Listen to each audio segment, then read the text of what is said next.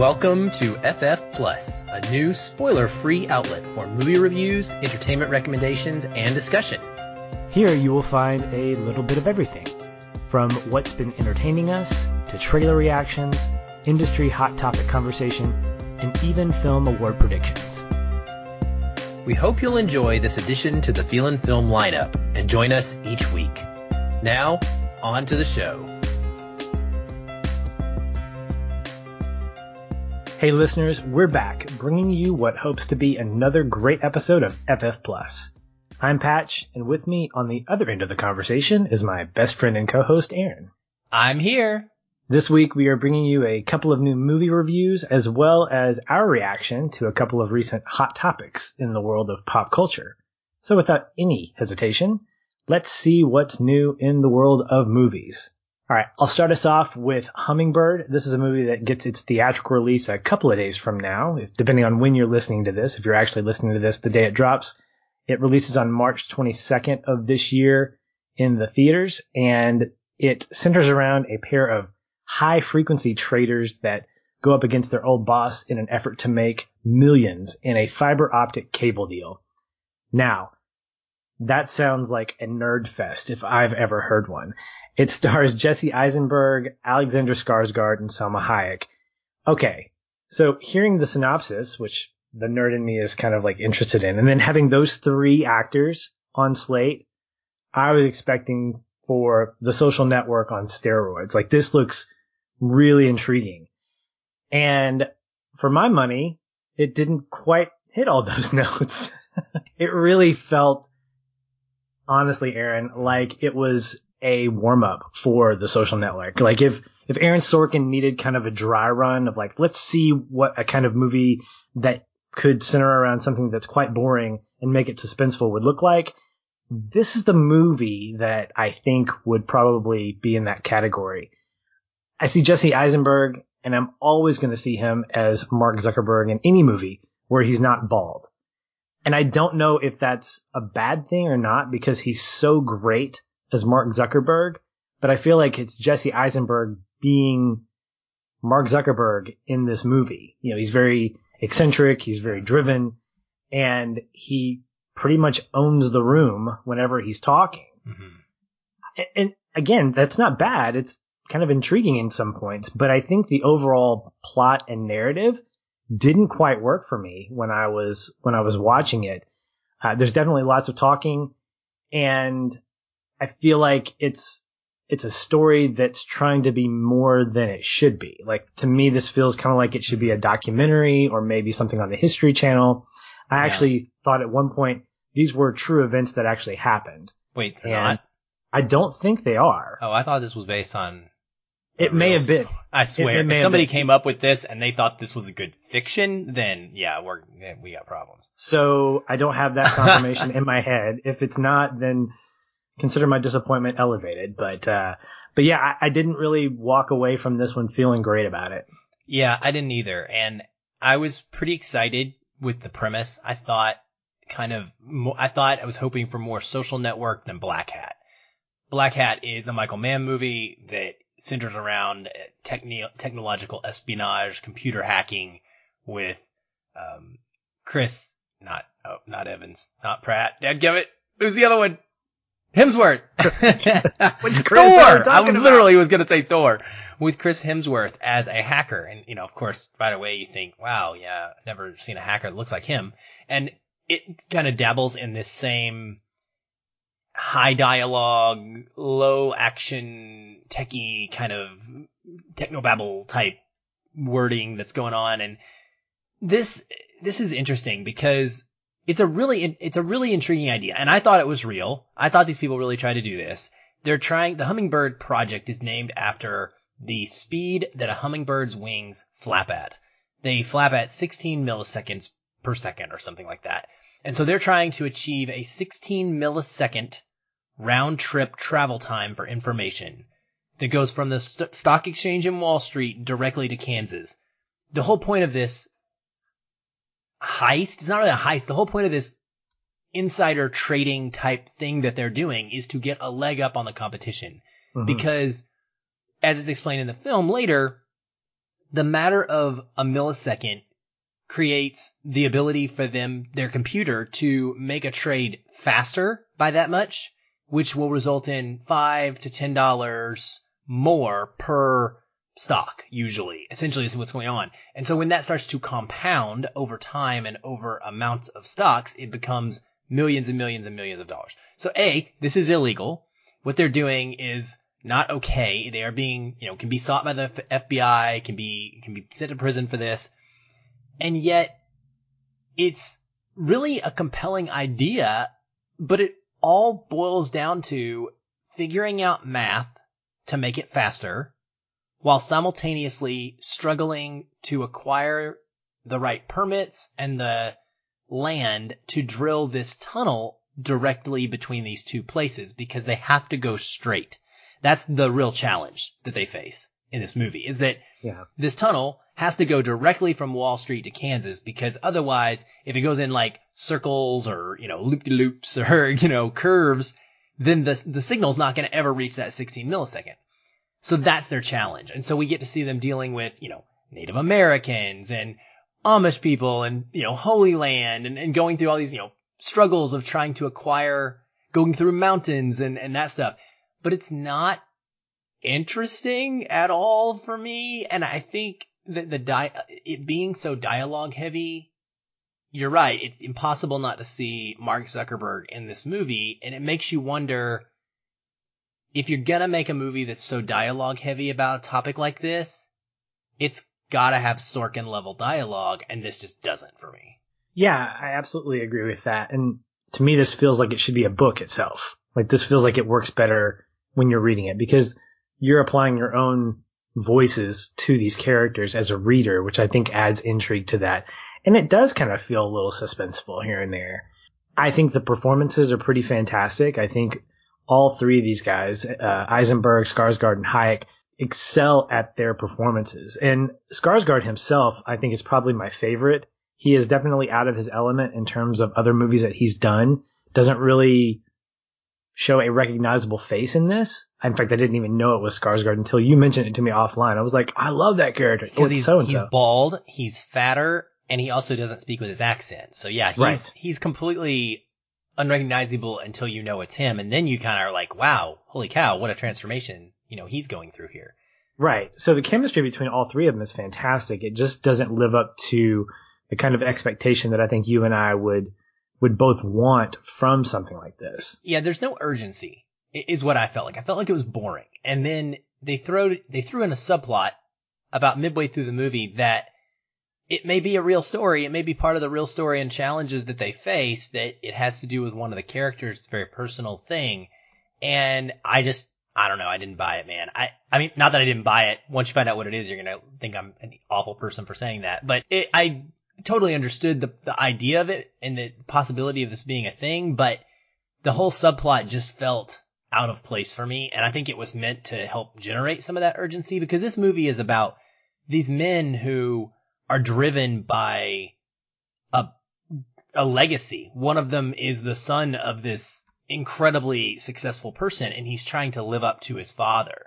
And so they're trying to succeed for their own good as well as their own well-being financially. But it's really about like achieving this goal and this legacy. You know what I mean? Like, pulling off the perfect heist for many robbers is as much about executing the perfect heist, like in Ocean's 11, as it is getting the money. It's about having your plan be smart enough that it actually works. Right. The money and the end game is sort of a MacGuffin for a lot of these movies.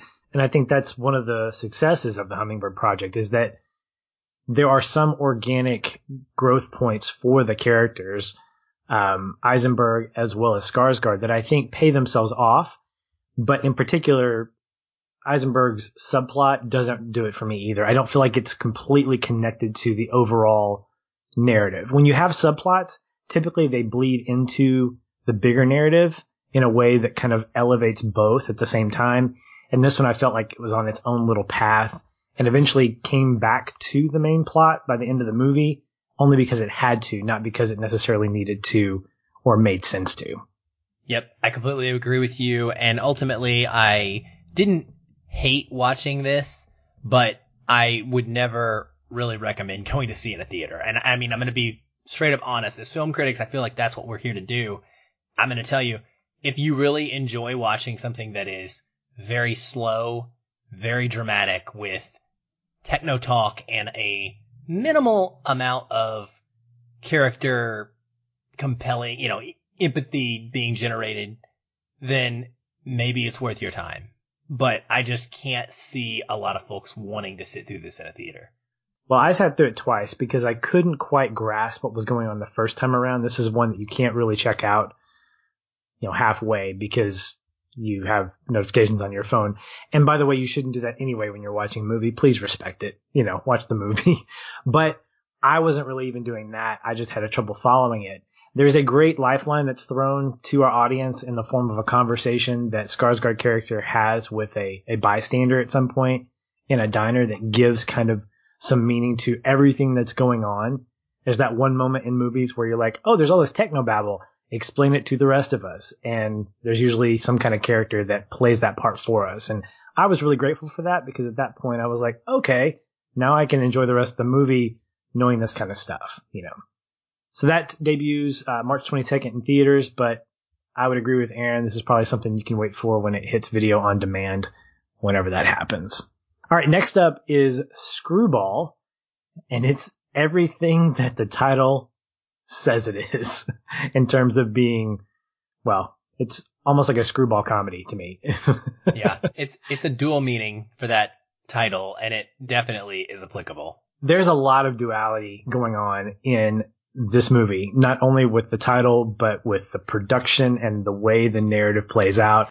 This centers around. Is it a movie or is it a documentary? Well, so I'm going to read the synopsis because I couldn't really figure it out. And it is Billy Corben's true crime dramedy that investigates the MLB's infamous doping scandal involving a nefarious clinician and his most famous client, the New York Yankees' Alex Rodriguez. I love synopses like that. Make me feel really important.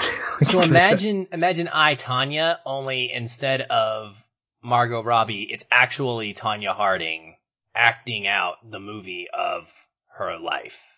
Okay, so I'm going to take that one step further and saying, imagine it's I, Tanya, only instead of Margot Robbie acting out the part of Tanya Harding, it's Tanya Harding narrating the story with a child version of her adult self acting out the parts. Yeah. This is where the bonkers part just begins. The very beginning of the movie. I'm going to call it a movie. It's not a documentary. That's fine. We'll go with movie. This Melrose Place, this whatever Real Housewives type feel starts off with a fast-paced interview dialogue or interview monologue of not Tony Bosch, but I can't remember the other guy's name. Anyway, one of the employees telling the story, intercutting with kids playing the parts of these adults and mouthing the interview dialogue. And so you're already kind of in this world of, okay, what's happening here? What's going on? And it cuts to a pivotal moment in the story, and then we basically go backwards, kind of like Quentin Tarantino. So we are given one moment in time, and then we go back years before to the beginning of when all this plays out. So with regards to what we're describing here, I want to try and help the listeners get a sense of this. And I think the best way to do that, the only thing I can compare this to that everybody probably has seen is Ant-Man. And everyone loves the portion where Luis is explaining what happened in the past. This conversation that he's had. Imagine Luis narrating the past. And you know how we cut to those cool, fun scenes of him, like in a bar talking to someone, and you can very clearly see he's lip syncing the reenactment? It's exactly like that, only kids made to look like their older versions. And when we say kids, we're talking, this young Italian kid, or I'm sorry, not Italian, he's Cuban, Cuban American kid who's looking like Tony Bosch with slicked back hair, or spray tanned, or sometimes there's gangsters and they'll be tatted up, the kids will, to make them look like the real life person. Baseball players two of the best depictions in here that are really hilarious are Manny Ramirez and Alex Rodriguez, two major players in this story, players in more ways than one. And their kids are hilarious looking. I mean, they look like they could be toddler versions of the actual men. So it is bonkers, and it totally puts you in a weird headspace, right? When you're going to watch this, you don't know whether to take it seriously or not. At least I didn't. And, then it goes on. And as Patrick said, the synopsis, we're talking about a real life doping scandal that went down, and it has still not really kind of been resolved fully. Right. Yeah. I look at a movie like this, and I think that as I've thought through this, as I was taking my notes and kind of putting my thoughts together, I realized that this is a brilliant way to tell this story because of the fact that the main events that take place, some of these stories that are told by Tony Bosch and other people, are just as ridiculous as the production value itself. And it makes perfect sense to re-emphasize the fact that this couldn't have happened. This is ridiculous. As surprised as we were that the Hummingbird Project is not based on a true story, it's hard to believe that a movie this ridiculous is actually based on true events. Like, I'm watching this knowing that these events happened and thinking, no, that didn't really take place. No, you didn't have that conversation with him. Wait, are you serious? You actually made that deal with, oh my goodness, are you kidding me? And these are the reactions I'm having as the movie goes on. I'm going, I can't believe that took place. And by the end of the movie, Aaron, I'm thinking, okay, what's real and what's not? But I think that's the point. I think that because of everything that took place during these, 5 or 10 years with all this stuff going on, as an audience, as a public, we're thinking, how do we know what to believe? Is the MLB at fault? Is the FBI at fault? Is Tony Bosch at fault? I mean, who is actually the bad guy here or the bad guys here? Because the movie really kind of plays with that by giving us these different perspectives. And I think using that kind of humorous approach helps us digest that a little bit more, but also helps reemphasize the fact that we may not know what to believe, and maybe that's the point, because of the fact that there's so much stuff going on under the table. There were so many backroom meetings and deals that may or may not have been going on. And at the heart of it was A-Rod and everything that he was doing, where he became the focal point along with Tony Bosch. Yeah, I don't know that I actually had that same response. I didn't take it as something where I was left more questioning. I took it as almost being, I thought it was making fun of Tony Bosch because of how serious he seemed to be taking and recounting his story. But by the end, I realized the dude basically got away with it, and he is just an incredibly egotistical person. For listeners that don't understand what we're talking about and the scandal of PED use, performance enhancing drugs in baseball, going back into the late 80s, I guess, early 90s, the home run races, the big home run splurge where suddenly players were huge and just hitting way more than they used to. This goes back to Tony Bosch, who is unable to actually get himself a medical license. And doctors would sell their prescription pads to people for extra money.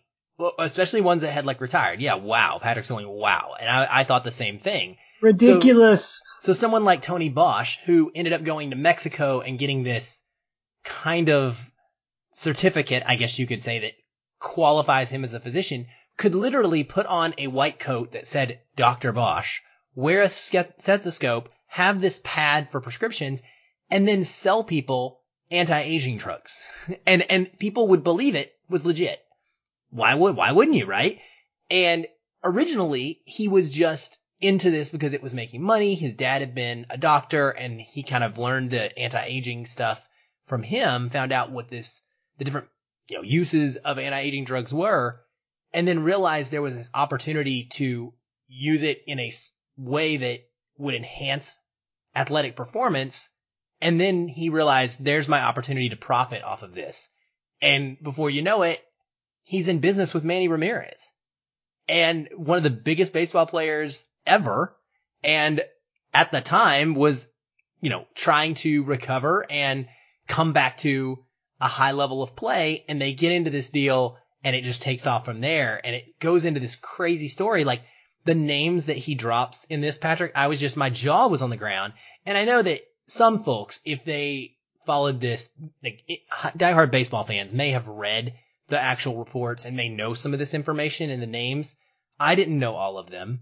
I knew that Alex had been, found guilty of being part of this, but when you start to see how Alex was supposedly involved, Alex Rodriguez, the fact that he wanted exclusivity and this special contract so that nobody else in baseball could have these steroids, it all kind of felt like it played into exactly what I believed of Alex Rodriguez already. You know what I mean?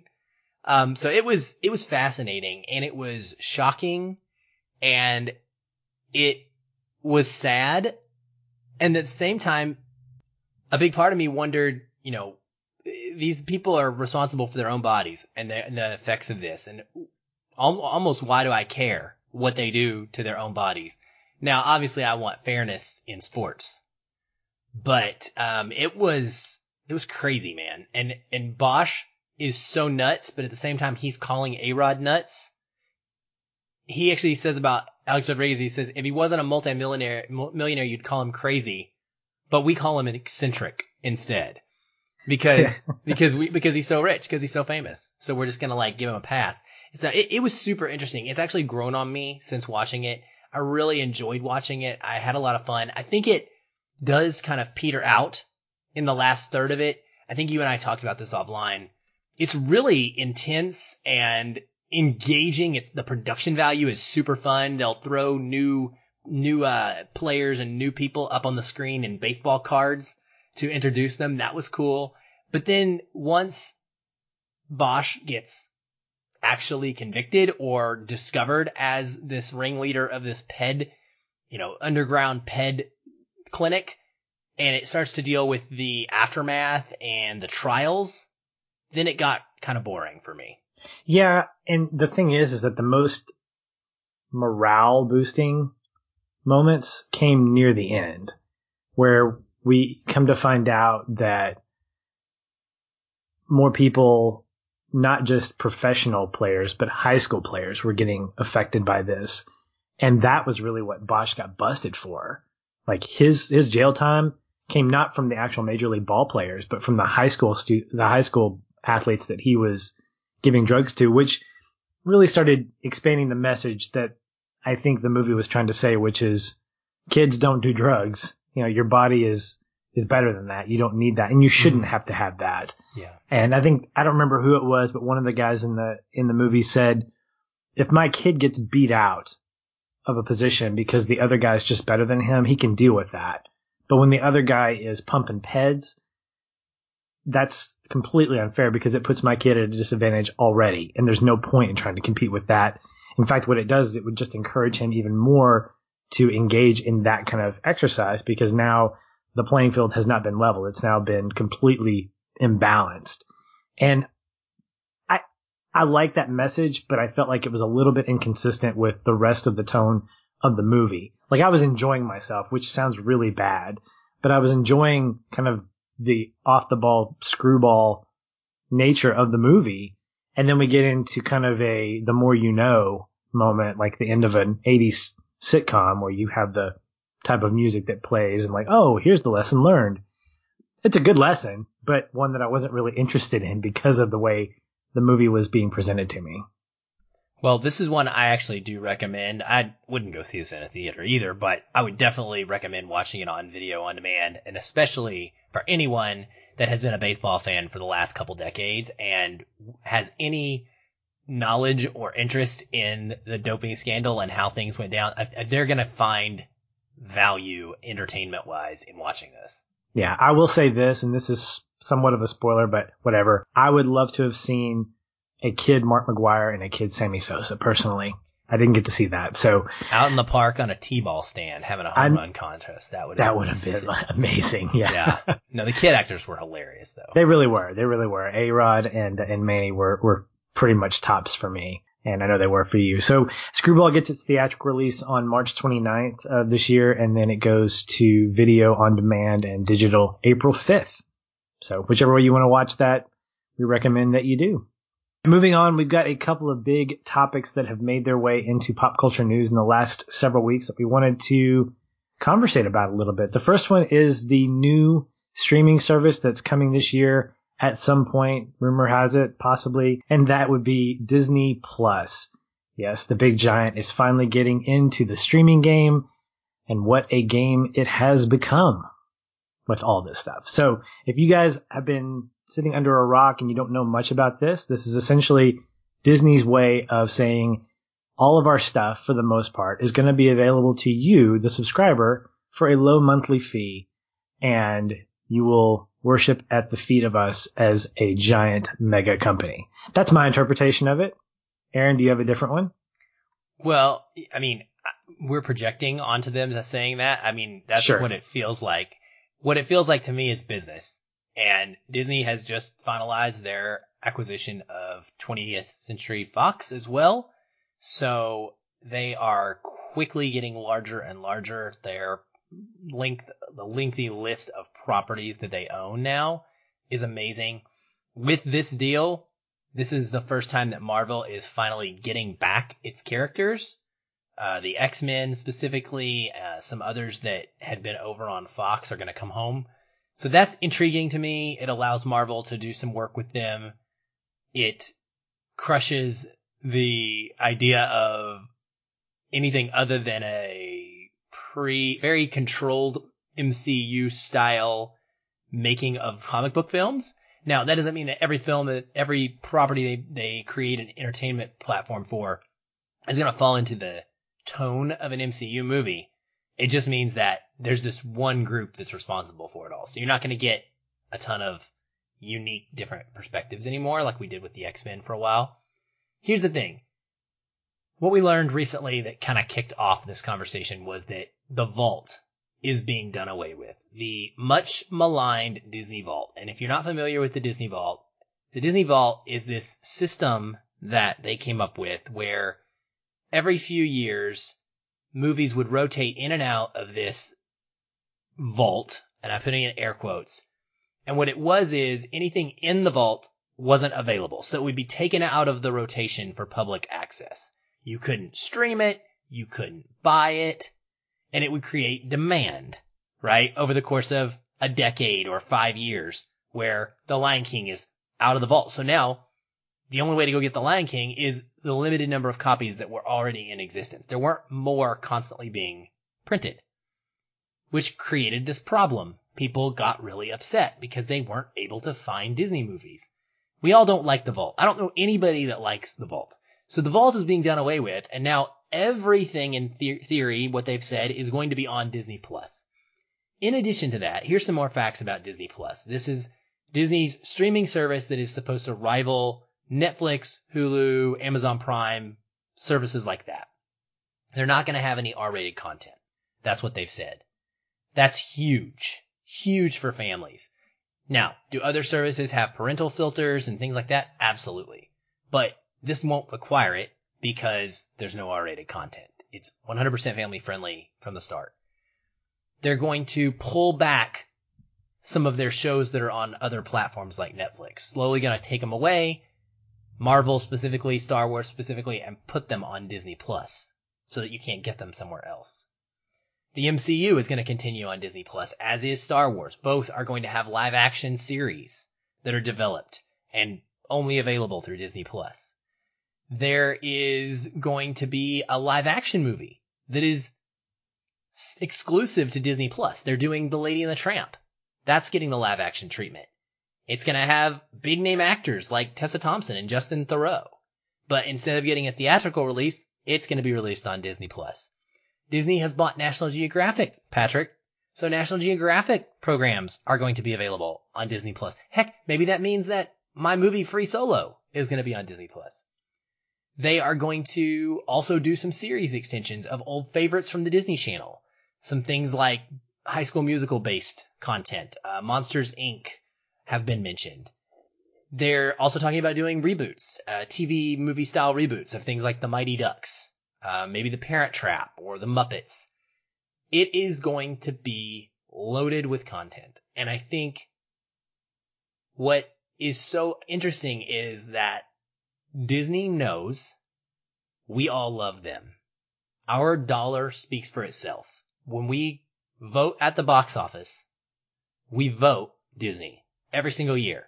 Disney has, I think we did, when we were doing the summer movie wager, I think we talked about this one year, how Disney owned the summer box office haul when we looked at what studios won the years.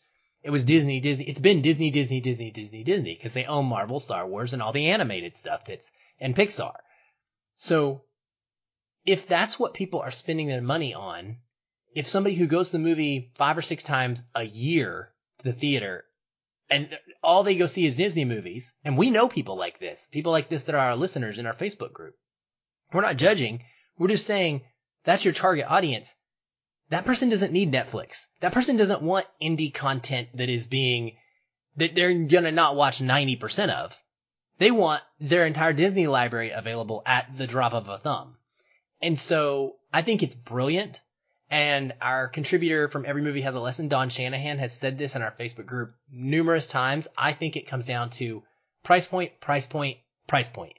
If Disney Plus can be affordable enough that people are either A, willing to buy it on top of all the other stuff they subscribe to, or just drop Netflix outright and buy it and can afford it, I think it's going to severely hurt Netflix. I think it might put Hulu out of business, honestly, and all the other services. So yeah, it is going to be game changing. So I will make a bold prediction and say it's not going to put Hulu out of business. One, they have a controlling stake in Hulu, so maybe financially they could push. Oh. But well, yeah.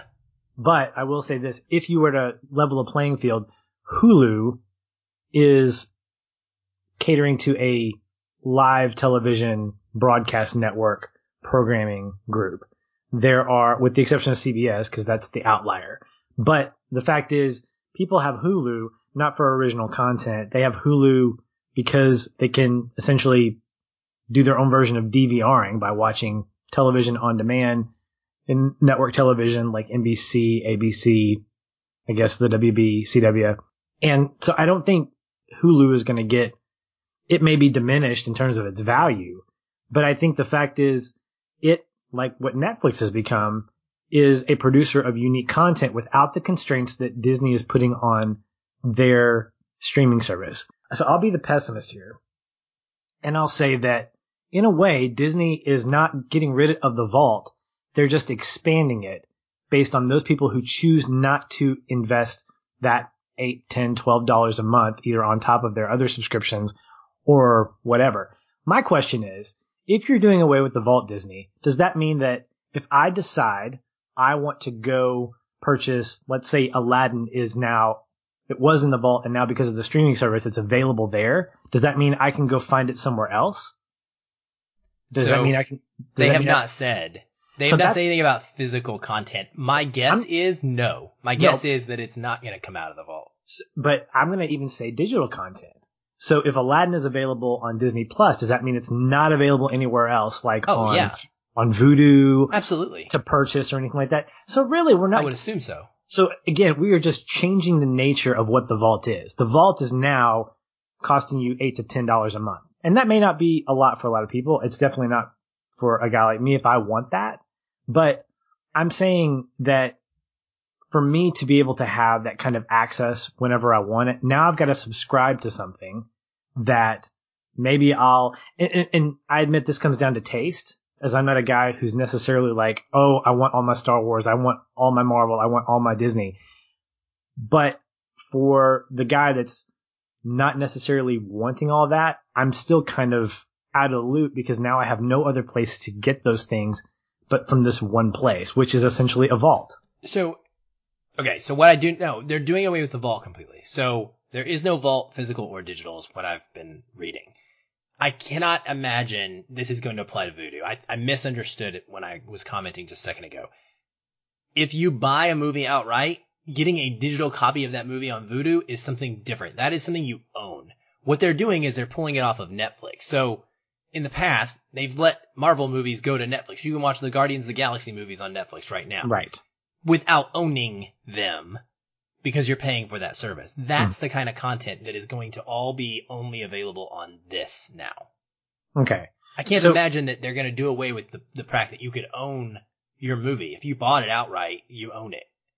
But that's not, I mean, that's what we're saying is if the vault is going away, what is the vault? The vault is essentially movies that are inaccessible to purchase, right? Mm-hmm. Is that physically or digitally or both? That's both. So I don't think it means they're going to suddenly like put every single movie they have in existence into production, but it means they're not going to intentionally withhold and stop that. Sure. So what I'm saying is that if there was a movie currently right now, I'm going to use Aladdin again as an example, that's currently in the vault, and I'm putting air quotes around that.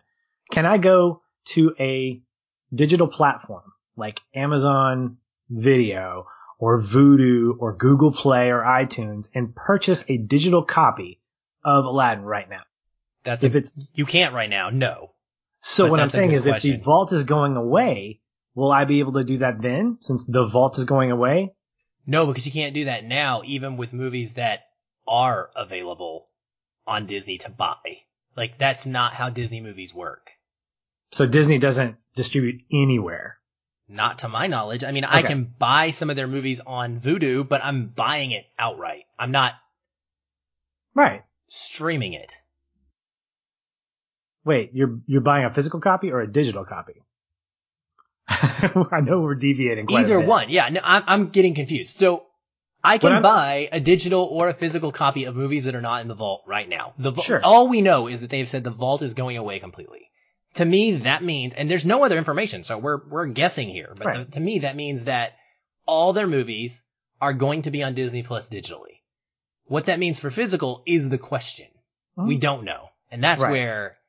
So I'm just taking it one step further and just saying the digital versions of those, if I choose never to buy a physical copy of any movie, Disney or otherwise, and I choose to buy outright a digital copy of a movie, if it's Disney and if it's considered in the vault, my question is, one, can I do it now?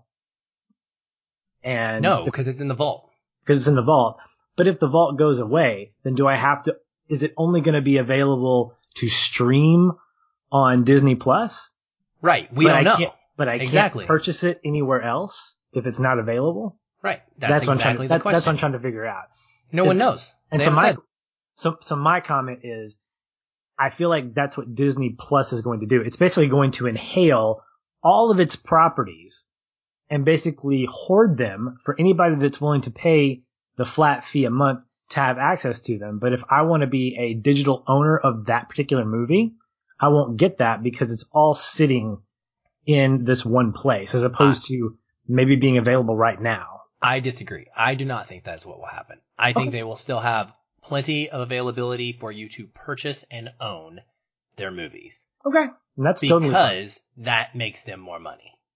Because if you just want to buy one movie, like Bedknobs and Broomsticks or something, for $20, you're not going to pay $10 a month in order to watch that one movie. But you'll pay $20 to buy it.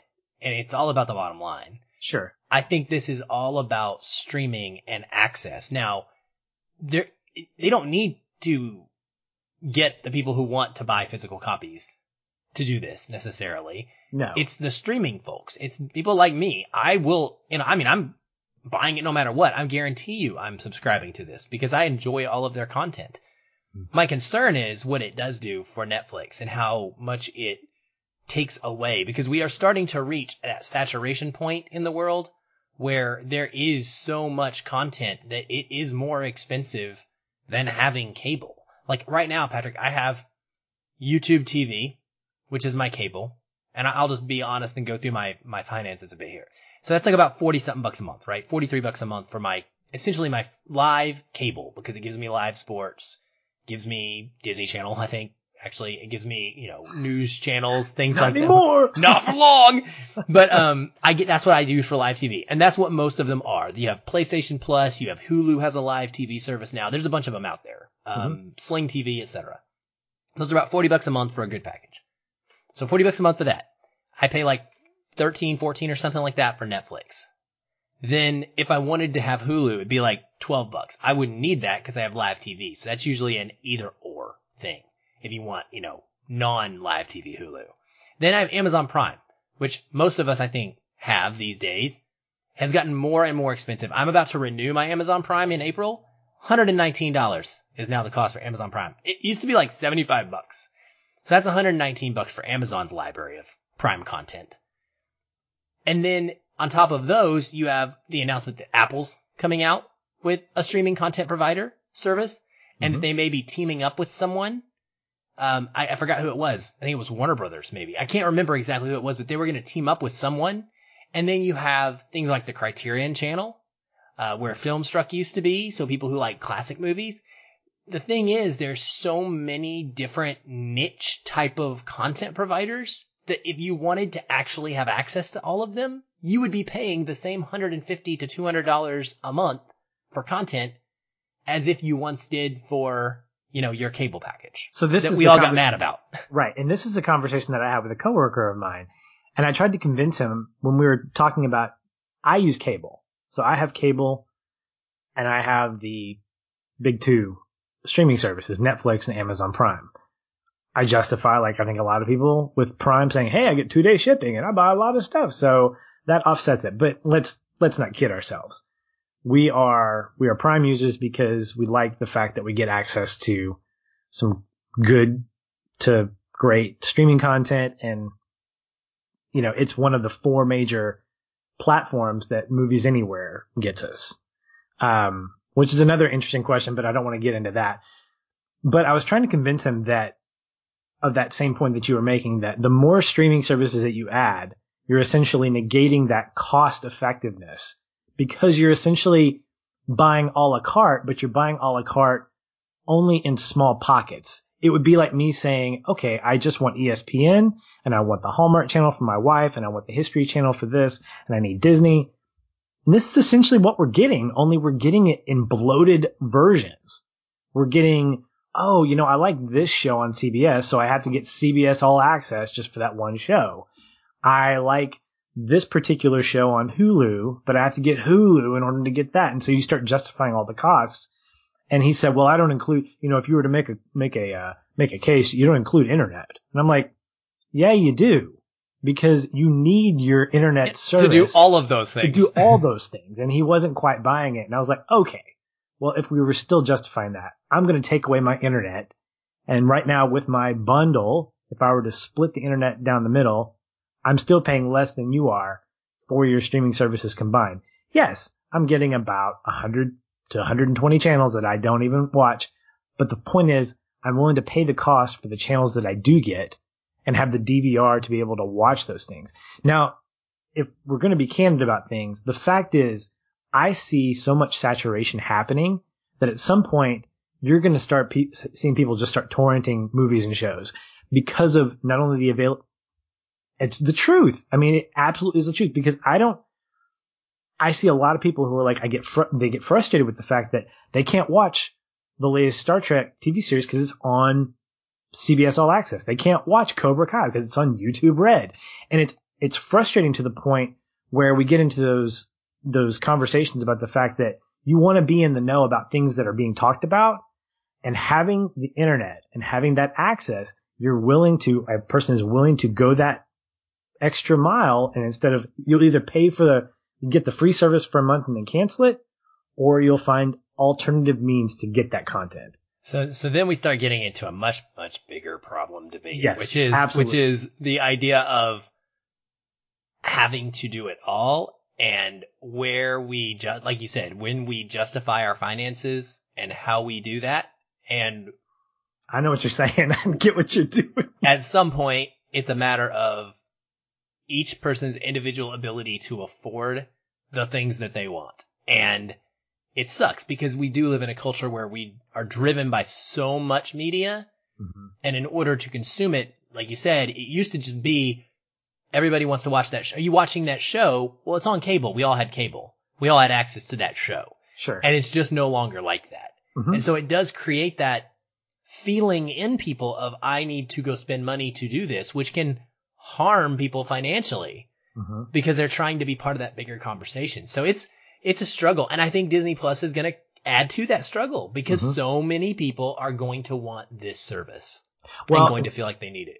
So I don't want to be negative Nancy on Disney Plus. I think there is one bright spot, and you mentioned this oversaturation, but there's a quote from Roger Iger, can't remember how to pronounce his name, but he's the CEO of Disney, and he says, "We have the luxury of programming this product with programs from those brands or derived from those brands, the other brands that they own, which obviously creates demand, as you mentioned, Aaron, and gives us the ability to," and this is important, "not necessarily be in the volume game, but to be in the quality game."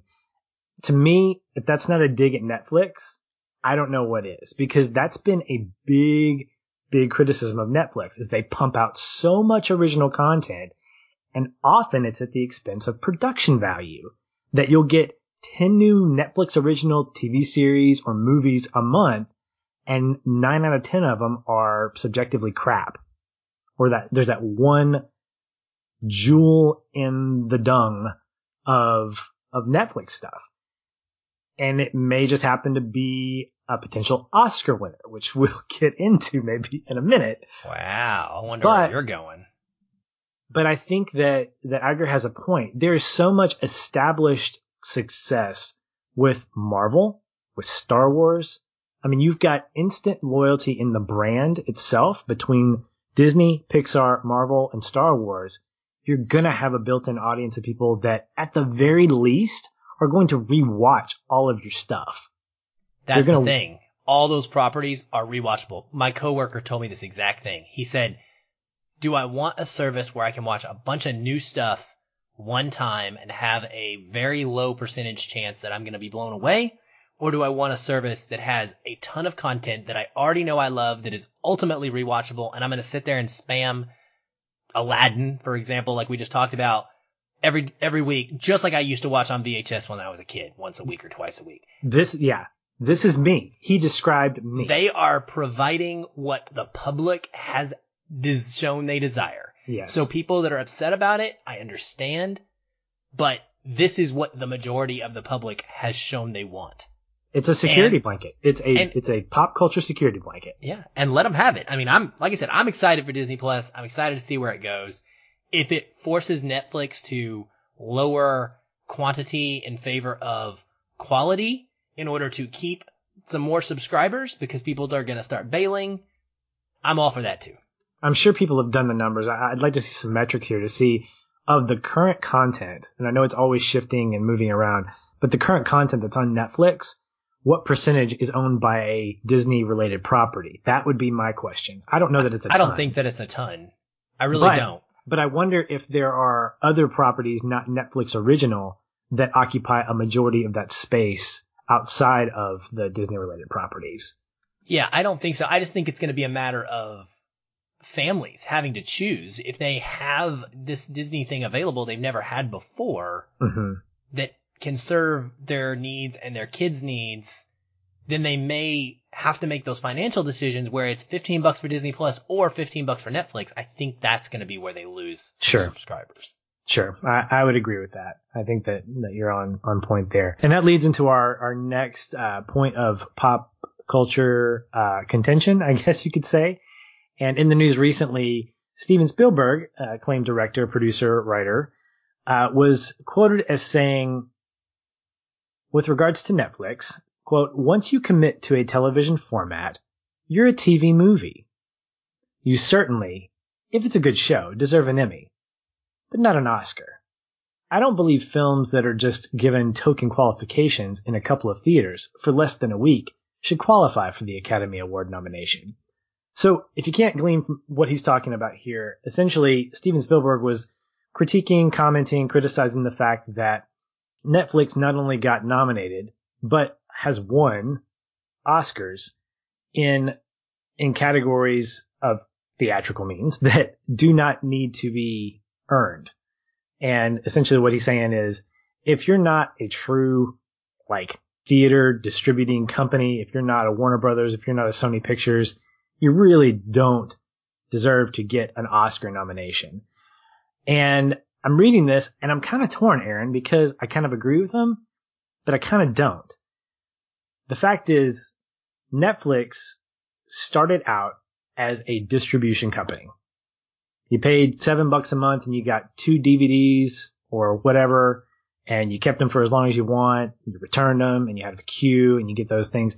Then they go streaming, and then they start making a mark on being a studio, starting to produce original content.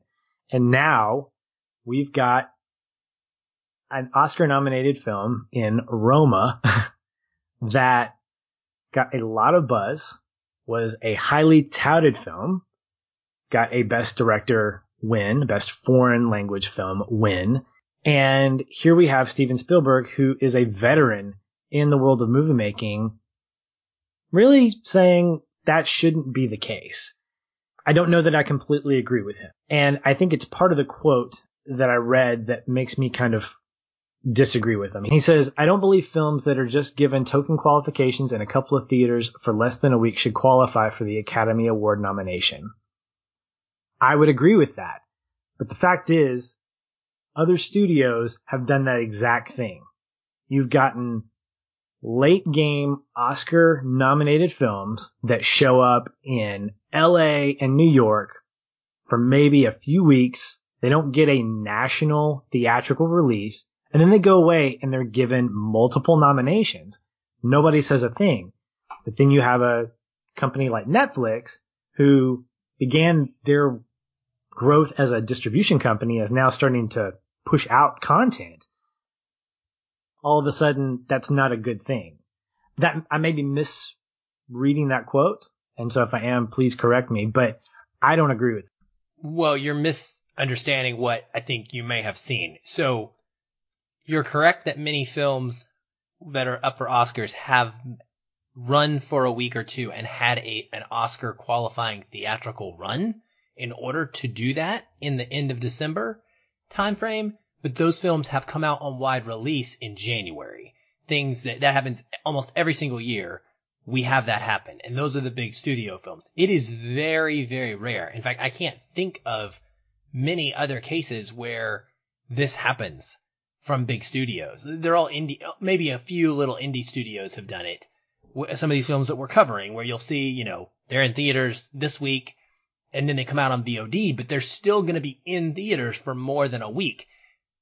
Things like Your Name come to mind. I think that was one that did, but it was never even in the picture for the Oscars. This is really a new thing. And this is, I think, the heart of what Spielberg, his quote rubbed people wrong because it's snarky.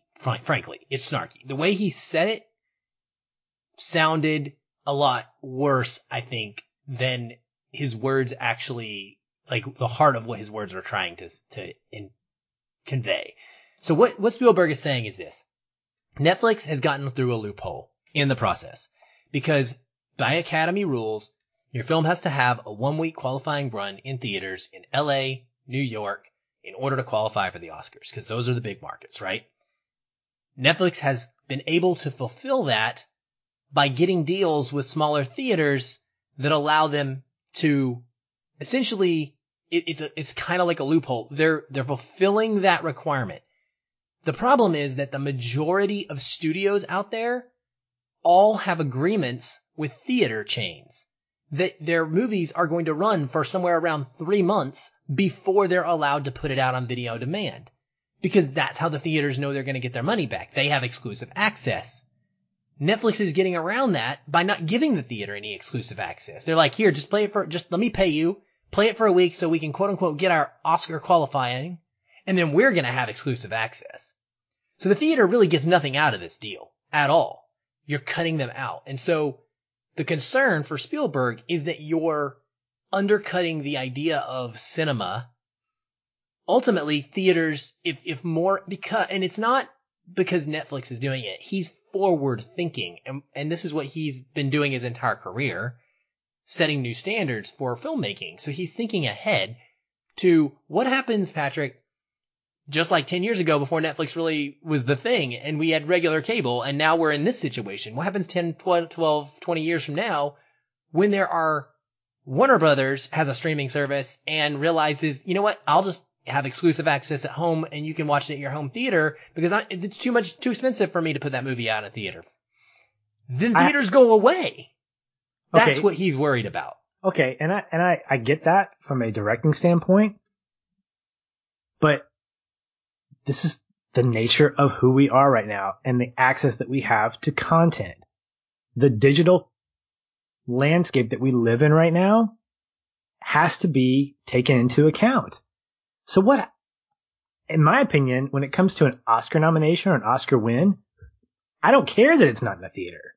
Of course, I'm not a director, but in what world, in what concept should a movie be made for the big screen in order to qualify it for an Oscar? I mean, should that even be the case? Does the quality of a movie's Oscar nomination depend on the fact that it's made for the big screen? Well, take into account HBO. HBO's been making movies forever. They're considered TV movies because by the way that our media is currently labeled in the whatever the organization is that does that, it is considered a TV streaming service. Whether you're watching it on your phone or your computer or not, it's still considered a TV streaming service, a web series streaming platform. Okay. Just like HBO. HBO's movies are Emmys. They're not Oscars because they're TV. Now, it's the landscape has changed, and I completely agree with you. I think the issue is that there is no black and white here. Spielberg is right. Something has to be done, and Netflix is every bit allowed to do what they're doing and should have their movies considered as well because some of the Netflix movies were made for theater. Annihilation. I mean, it had like a 1 week run, but it got bought out. The same thing with the Cloverfield movie. It sucked. Cloverfield Paradox, but it was made to be in a theater and it didn't work out. So it ended up on Netflix. So it's not like they didn't make it, movies differently. I think that Netflix does need to be held accountable and has to play by the rules, but maybe we need to set new rules that govern and affect theaters and streaming services in a manner that everybody can accept is the problem. We need to get that on the table. There should be a unifying understanding and acceptance of what is considered nominatable. Because, for instance, you've got The Big Short. It was up for 5 Oscar nominations. You mean The Big Sick? No, The Big Short. The Big Short. Really? Yeah. Okay. The Big Short was up. I don't know if it won any. I can't remember. But it's a good movie. It's a really good movie. But you know what else is a good movie? And this is, again, me being subjective. Too Big to Fail, which I think is a fantastic sequel, unofficially, to The Big Short because it helps paint a picture of the entire real estate crash that took place and how it affected everybody. And I thought, for my money, Too Big to Fail as a film was just as good as The Big Short. Wasn't nominated for anything. You know why? It was on HBO. It was an HBO original movie. When it comes down to it, I think that needs to be the starting point. What do you consider quality filmmaking? And, if you're going to do this, look, the Golden Globes are a great example of the mess of types of awards that people get nominated and win. Best actor in a TV movie versus best actor in a musical or comedy versus, and so you have this mix mash of TV and film. What you're doing is you're appreciating quality storytelling and quality acting. Why not make the Oscars that same thing and start including your streaming services? And don't delineate between the fact that, well, this is a streaming service movie, HBO or Netflix or Hulu or Amazon, versus a non-streaming service like Warner Bros. Because the fact is, Disney Plus, I guarantee you, they're going to come out with something that's going to blow people away on their platform, and it's going to have some kind of nominated juice in it. But this question's going to come up. Do you nominate a movie or something that comes off of Disney Plus? It's going to happen every year from now on. Yes. That's why I think the only answer, in my opinion, I think that they're both right. And I think there has to be an agreement, though, because Netflix has to play by the rules. Because otherwise the theaters will lose. And cinema will start to fail as an art form the way that we know it of going to the theater. So it's less a problem of what gets nominated for an award, in my opinion, and more an idea of how do we repackage and sell Hollywood and movie making in general to the world so that both of these things can exist. Because they're going to both exist, or they're both going to exist no matter what.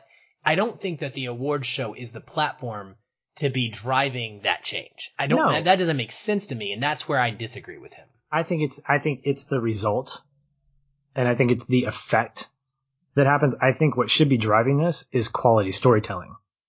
Because for awards, I 100% agree with you. And I think Netflix gets the bad rap because they have become, I think we joked about this last year when the Cloverfield Paradox hit Netflix and we're like, wait, what? Why did it? Oh, that's why, because it stinks.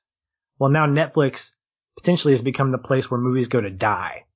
But that's not necessarily the case because Annihilation was really good. Or for you, it eventually was really good. But the fact is, we've seen that Netflix can produce quality movies. The problem is they don't produce as much quality movies as they produce non-quality movies. But neither do other studios. And that's the fairness of it. You're right. Like we can't hold them to some standard of quantity. I agree. Because look, Warner Brothers made Jurassic World. All right. You lose that's like a minus 100 to your movie count right there. Right. But the fact is that here's where I think the issue is. Maybe this is my own personal thing, but I think the fact is Netflix has not become a respected studio because of what they were before. Again, if Disney Plus comes out with something that blows people away in terms of a streaming film on their service, they're probably going to get more credibility because they're a studio first. They weren't a streaming service first. And because they have cred. I think that's what you're saying. So yes. Roma is a foreign film by people an auteur director that is doing something that only film fans really understand and know. To some extent, that's what's going to happen with The Irishman later this year. Sorry, the Martin Scorsese film. Same kind of concept. It's not necessarily a director that people come out in droves to see in the theater. Mm-hmm. Now, Disney, you put a Marvel movie there. Now, they're not going to do that because they need the theater bucks, right? But yeah, what if Lady and the Tramp's live action is really stellar? Then that could cause some issues because that service is going to have people that see that, and it's going to be the different side of the public. Yeah.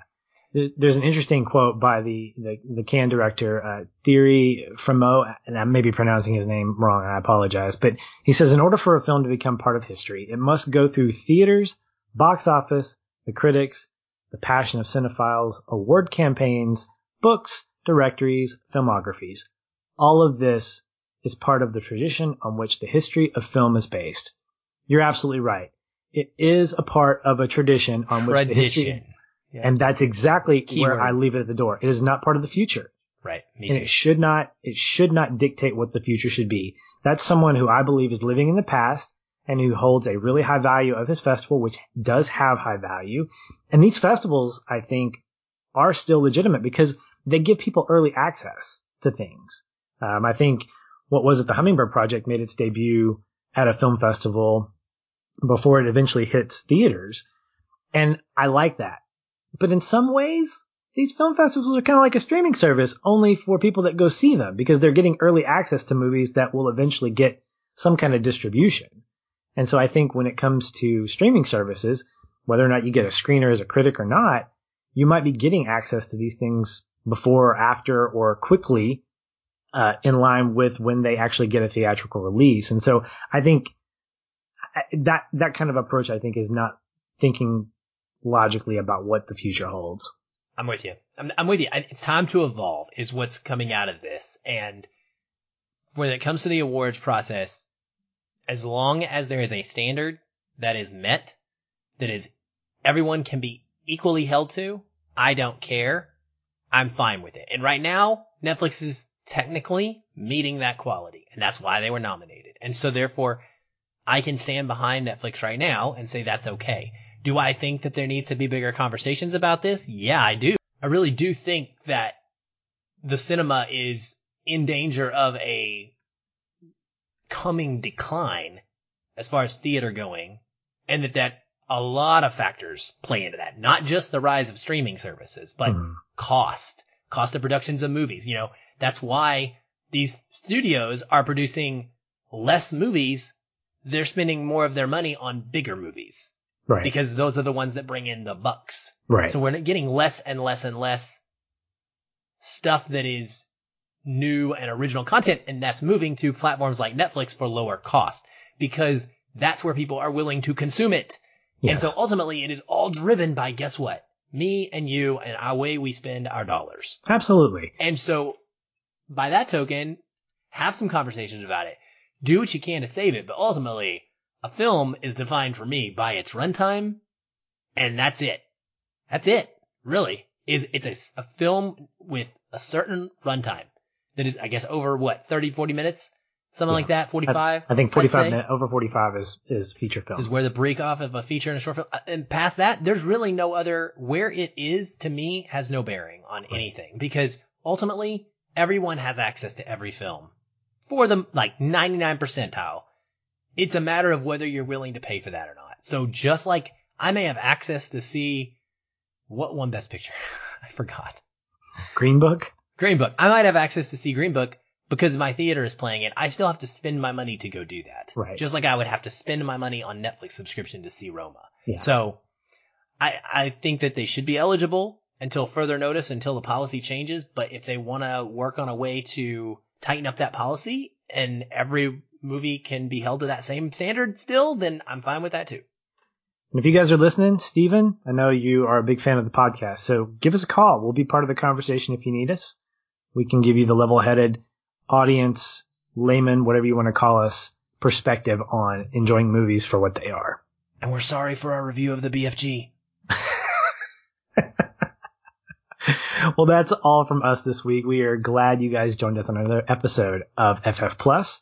Coming up in just a few days, we are bringing you our thoughts on Jordan Peele's Us, along with guest host Emmanuel Noisette and the newest member of the Feelin' Film team, Celeste Davis.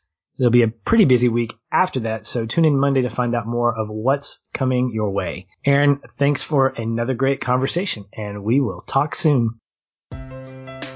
Hey everyone, thanks again for listening.